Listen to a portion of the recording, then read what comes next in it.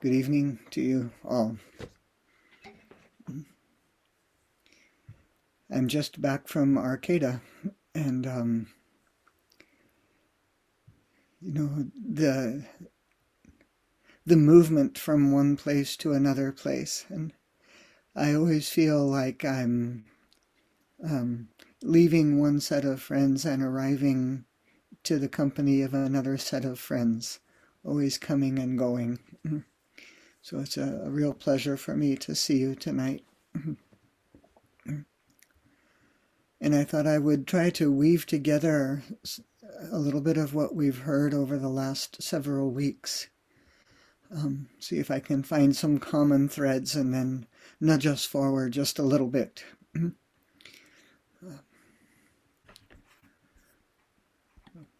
Waiting room people arriving. There we go. So I'll weave together the last several weeks. You'll hear something familiar in Hong Shu's stay with this just as this, and stay with that just as that. I'll also weave in a little bit of Patrick's talk from last week about paying attention, and a little bit of this conundrum we have between, in theory, it's one way, and in actuality, some other way sometimes. So let's see if I can weave them and then nudge us forward. You know, as we're moving into more and more in-person practice, we're considering, practice committee will meet Monday and consider opening morning zazen and potential eye-opening ceremony for later in the month to fully open up. You know, there's some sense of joy in this, and there's also, for me personally, a little sense of hesitation at the same time in this gradual return to in-person practice. And each of us over the last 16 months has experienced isolation in some way or another. And now, as we return, even though on an event such as tonight, it looks like we're in our own little bubble, our own little Zoom rectangle. And when we're in person in the Zendo, it looks like each of us is contained on our cushion, our little personal bubble. But actually, what we know is that we're in community. I'm now thinking of the name of our temple, Quiet Grove Mountain Warm Jewel Temple. When Huitza was here, that's Suzuki Roshi's son, when Huitza was here celebrating and helping with Catherine's mountain seat ceremony many years ago, it was one of his tasks to give the temple name.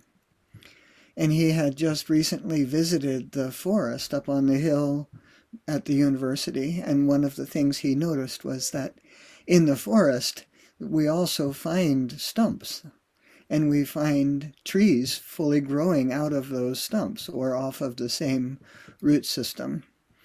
And he made a comment that he chose Quiet Grove Mountain in response to his experience there, and expressed that when he's sitting zazen in a temple and he's facing the room as the teacher, he's experiencing each person on their cushion like a stump.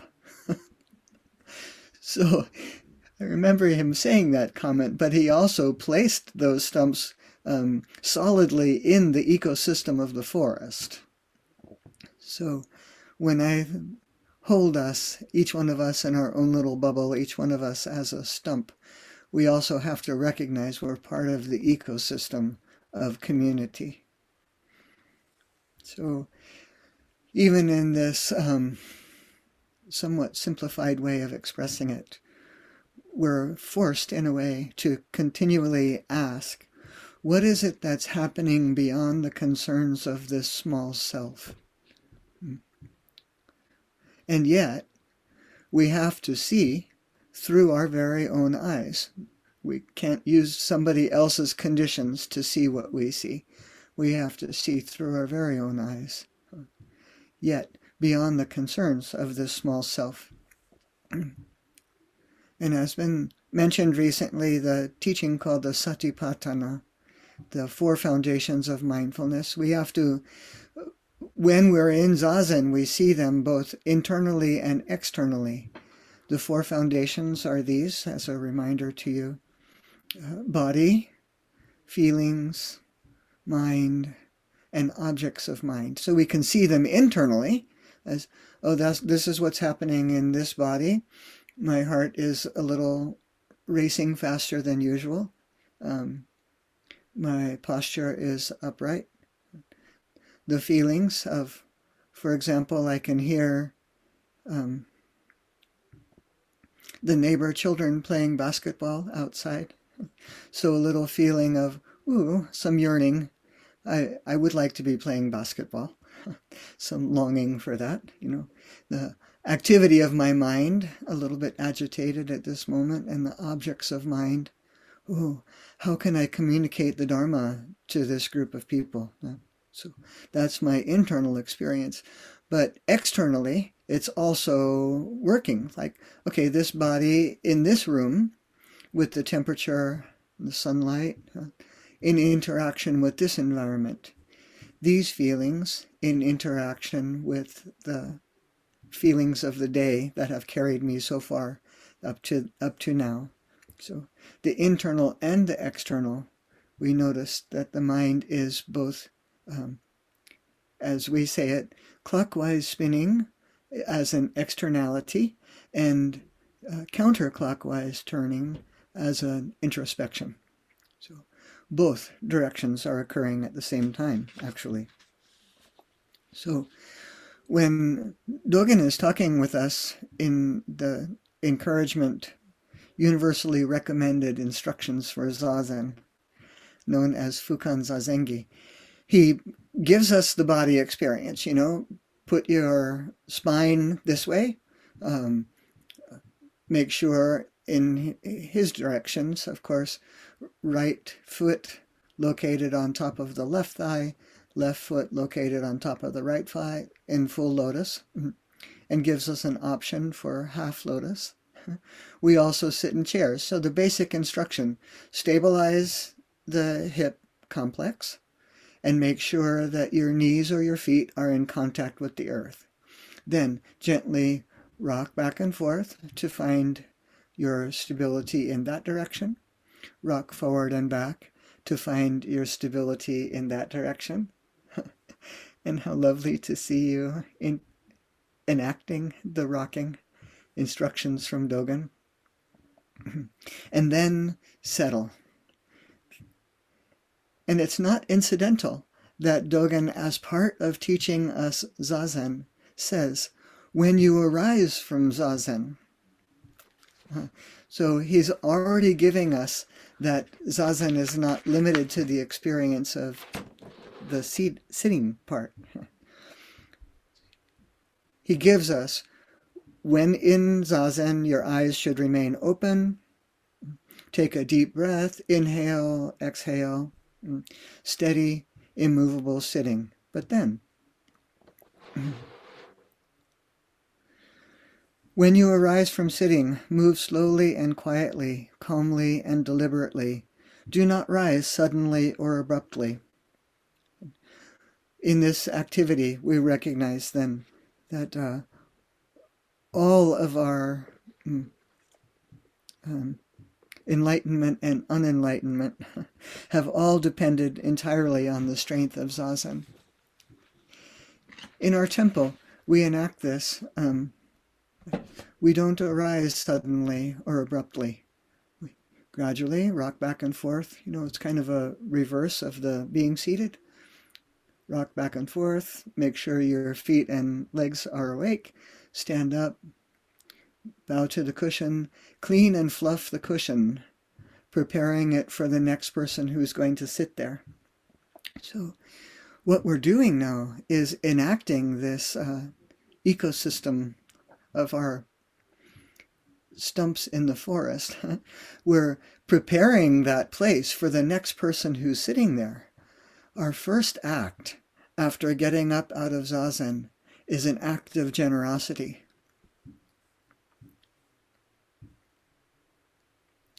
Preparing that place, welcoming someone else. So, a little bit later in the same teaching, Dogen tells us, you have gained the pivotal opportunity of human form. Do not use your time in vain. You are maintaining the essential work of the Buddha way. So, tells us to devote our energies to this very stability and then outwardly turning, preparing to enact the Buddha way. So we're constantly called to interact with the world. We might as well have a clear view beyond what we're imagining, beyond any constructs or limitations of our minds. We might as well, as in the story, I think this was just last week, the story of the true dragon. You will remember that there was a person who collected dragon images and dragon statues. And this is like us, our lives. We collect images of what we thought our life would turn out to be. We collect statues of, the life we were handed by our culture or by our family. So that was meant to be held in some rigid way, like a statue. We collect these images. And then, as in the story of the true dragon, this person fell over, fainted, or in some versions of the story, fell over dead when the real dragon showed up at his door. He didn't know what to do with it if it wasn't just an image or a construct. So this real dragon is called your life. The real dragon knocks on your door and open the door and say, "Oh, I've been waiting for you. Come in. I baked a cake." Let's get to know each other a little bit. So this training called Zazen is a training in increasing the scope of our perceptive field, body, feelings, mind, objects of mind. So when we are training in this way, we're remembering that we can turn freely and not fall into having to be limited by conditions or by images or, as Hong Shui said, classifications that we might have been holding. And then, as Kathy said a couple of weeks ago, facing everything, let go and attain stability. That's from Hong Shui. Now, it seems counterintuitive, doesn't it, to let go and attain stability? Like, letting go seems like, oh no, that's not stable at all. We incorrectly think that holding on is the stable one, but no. Let go and attain stability. Then stay with that just as that. Stay with this just as this. So, the true dragon is fluid. We might as well be ready to meet that fluidity. So, in theory, we're liberated. And in order to enact this liberation, we actually have to loosen the grip, let go, experience the fluidity. We bind ourselves with habits of mind and heart. We bind ourselves with images. So the training of Zazen, now I'm thinking of Song of the Trusting Mind. And I understand that Kathy is going to bring this teaching forward next week, so be ready to hear Song of the Trusting Mind. In that teaching, it's a beautiful poem, actually. And we recite typically the first third of it, but there are two other parts that are equally beautiful. In that poem, it says, turning the light of awareness around, going beyond appearance and emptiness. The changes that appear to occur in the empty world we call real only because of ignorance. Doesn't that sound like the True Dragon story? And then it continues. Do not search for the truth, only cease to hold opinions. Doesn't that sound like the fluidity we're talking about? And then, dualistic constructs do not abide, so take care not to pursue them. So this is staying with appearance just as appearance, staying with the wholeness just as the wholeness. But staying with the appearance doesn't mean the wholeness isn't also there. Staying with the wholeness doesn't mean that the appearance isn't also accurate. Simultaneously, it's a mistake to talk about appearance and wholeness as if they're separate. So Zazen is central to cultivating that awareness. So this is now reminding us of last week. Notice what you notice, pay attention to what you pay attention to. And Patrick brought forward Paul Haller talking about directional attention, outward turning, that brings focus. And then we sit and make the non-effort of not holding on to them. This non-effort is what Hong Shi was talking about, And counterintuitively, that stability is fluid. So now the receptive, the inward turning, as Patrick talked about Paul Haller's perspective on this, the receptive attention brings ease. Focus and ease can exist at the same time. They don't have to be considered separate. Not this or that. It's both this and that. So now I'm going to be talking about the word radical. I had to look it up in the dictionary. There are so many meanings for the word radical. And I want to talk about radical attention this way because I mean for it to be both receptive and directional, both outward turning and inward turning. And I'm using now the mathematical term radical. For example, the square root of 4 is 2. It's a root. It's the radical. The mathematicians call that a radical. What is it? What times what equals this number? The radical. So now I'm talking about 2 squared equals 4. That's basic math. Now I'm talking about exponential attention, radical attention, receptive attention multiplied by directional attention. The inward turning multiplied by the external. Paying attention to what you're paying attention to. This is an example of radical attention. But now I'm going to ask you to consider the exponent of 3. We would call this cubed. Now 3 dimensions. Notice that you are paying attention to what you are paying attention to.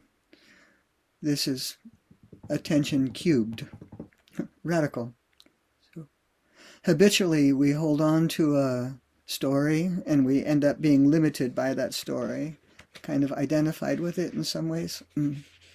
But this attention cubed frees us from the story because we can see the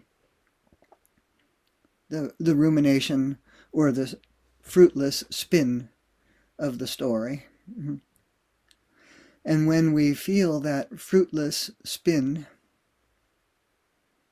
of, for example, having tried to live one's life according to somebody else's image of how one's life should have turned. We develop a wish to be free of that spin. That wish to be free of the spin is what we would call the arising of bodhicitta. The arising of the bodhi part is awakened or awakening, and citta is the same as shin, mind, and heart. So the arising of the awakened heart, or even better, more accurate, I think, the arising of the awakening heart, comes directly from this radical attention. And that's where the habitual, the story, becomes quite porous. We can actually choose to drop the story. Dualistic constructs do not abide, so take care not to pursue them. If there is even, I'm continuing to quote Trust and Mind, if there is even a trace of this and that, right and wrong, the mind will be lost in confusion. So, radical attention frees us from the spin of that confusion, and we're no longer identified by being limited to body sensations or emotions or constricting thought.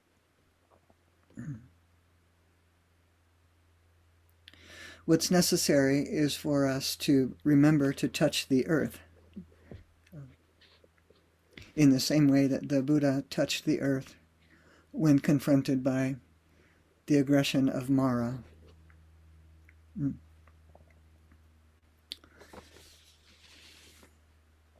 There's another kind of radical, and that is the kind of radical that we would think of in sociological terms. The Buddha's way is actually very revolutionary.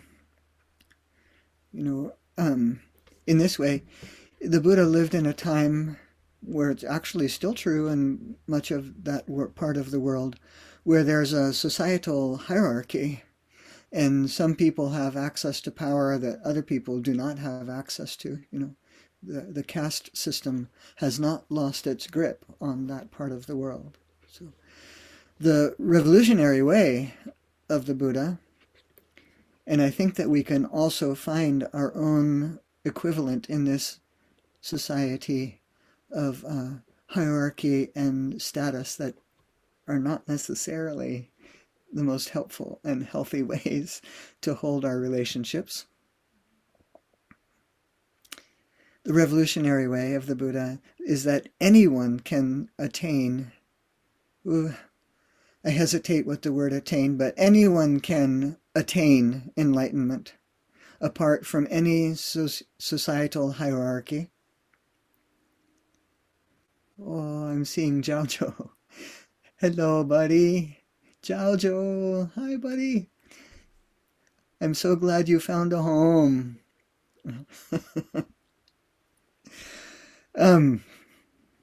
Apart from any societal hierarchy, everyone has access to the Dharma. It's part of our task. When we clean and fluff the cushions, that's what we're doing. It's like, welcome anyone who would like to access the Dharma. So the revolution of the Buddha, he undid everything about privileged. So now, actually, in modern times, we're required to listen to each other carefully without any notion of status power. So I have a hesitation around the word attain because we hear it every day in the Heart Sutra. There's nothing to attain. It's right before you, unfolding constantly. Meet this dragon, apart from the stories that we may have created or that may have been handed to us. Another aspect of the radical way of the Buddha, samsara, this cycle of life in which we find ourselves. The Buddha taught this is not about other lifetimes. It's about the cycles within this lifetime. How are we recreating suffering by holding on to a fixed view, for example? The possibility of pure liberation experienced from within that's not reliant on approval, it's not reliant on knowledge, it's not reliant on achievement of any kind. It's just the stability of touching the earth. these conditions, so-called internal conditions of this one, meeting these conditions, the so-called external. And in the process of inward turning, outward turning, we actually recognize the truth that there is no internal external. This is one event occurring. So even though we know it's a false dichotomy to set up an internal and external, we have to kind of talk about it that way. Internally, meeting the external conditions with sincerity, with humility. There was one more meaning of radical, and that occurs in the scientific way of a free radical. I don't know if I totally understand this from the science point of view, but I really like the phrase free radical. As I understand it from the scientific point of view, it's an atomic unity that is bonded together and it's considered an entity. And a free radical can join, I think it goes this way, can join with other free radicals to be part of a larger molecule. This sounds to me a lot like being part of the ecosystem of a forest, a bunch of stumps and trees, what's growing out of the roots that we hold in common.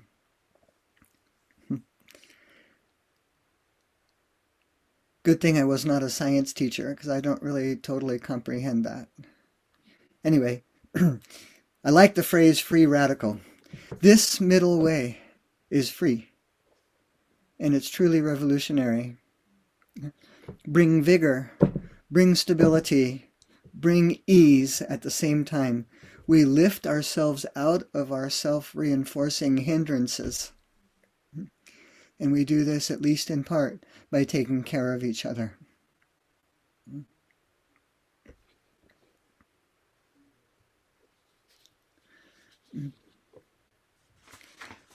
As usual, I over-prepare for talks, but maybe that's a good place to stop and open up to some conversation. And we can, I'll do the 4 vows, we can have some announcements, and then for those who would like to leave or who need to leave, you can take off, and I'll stick around for some conversation.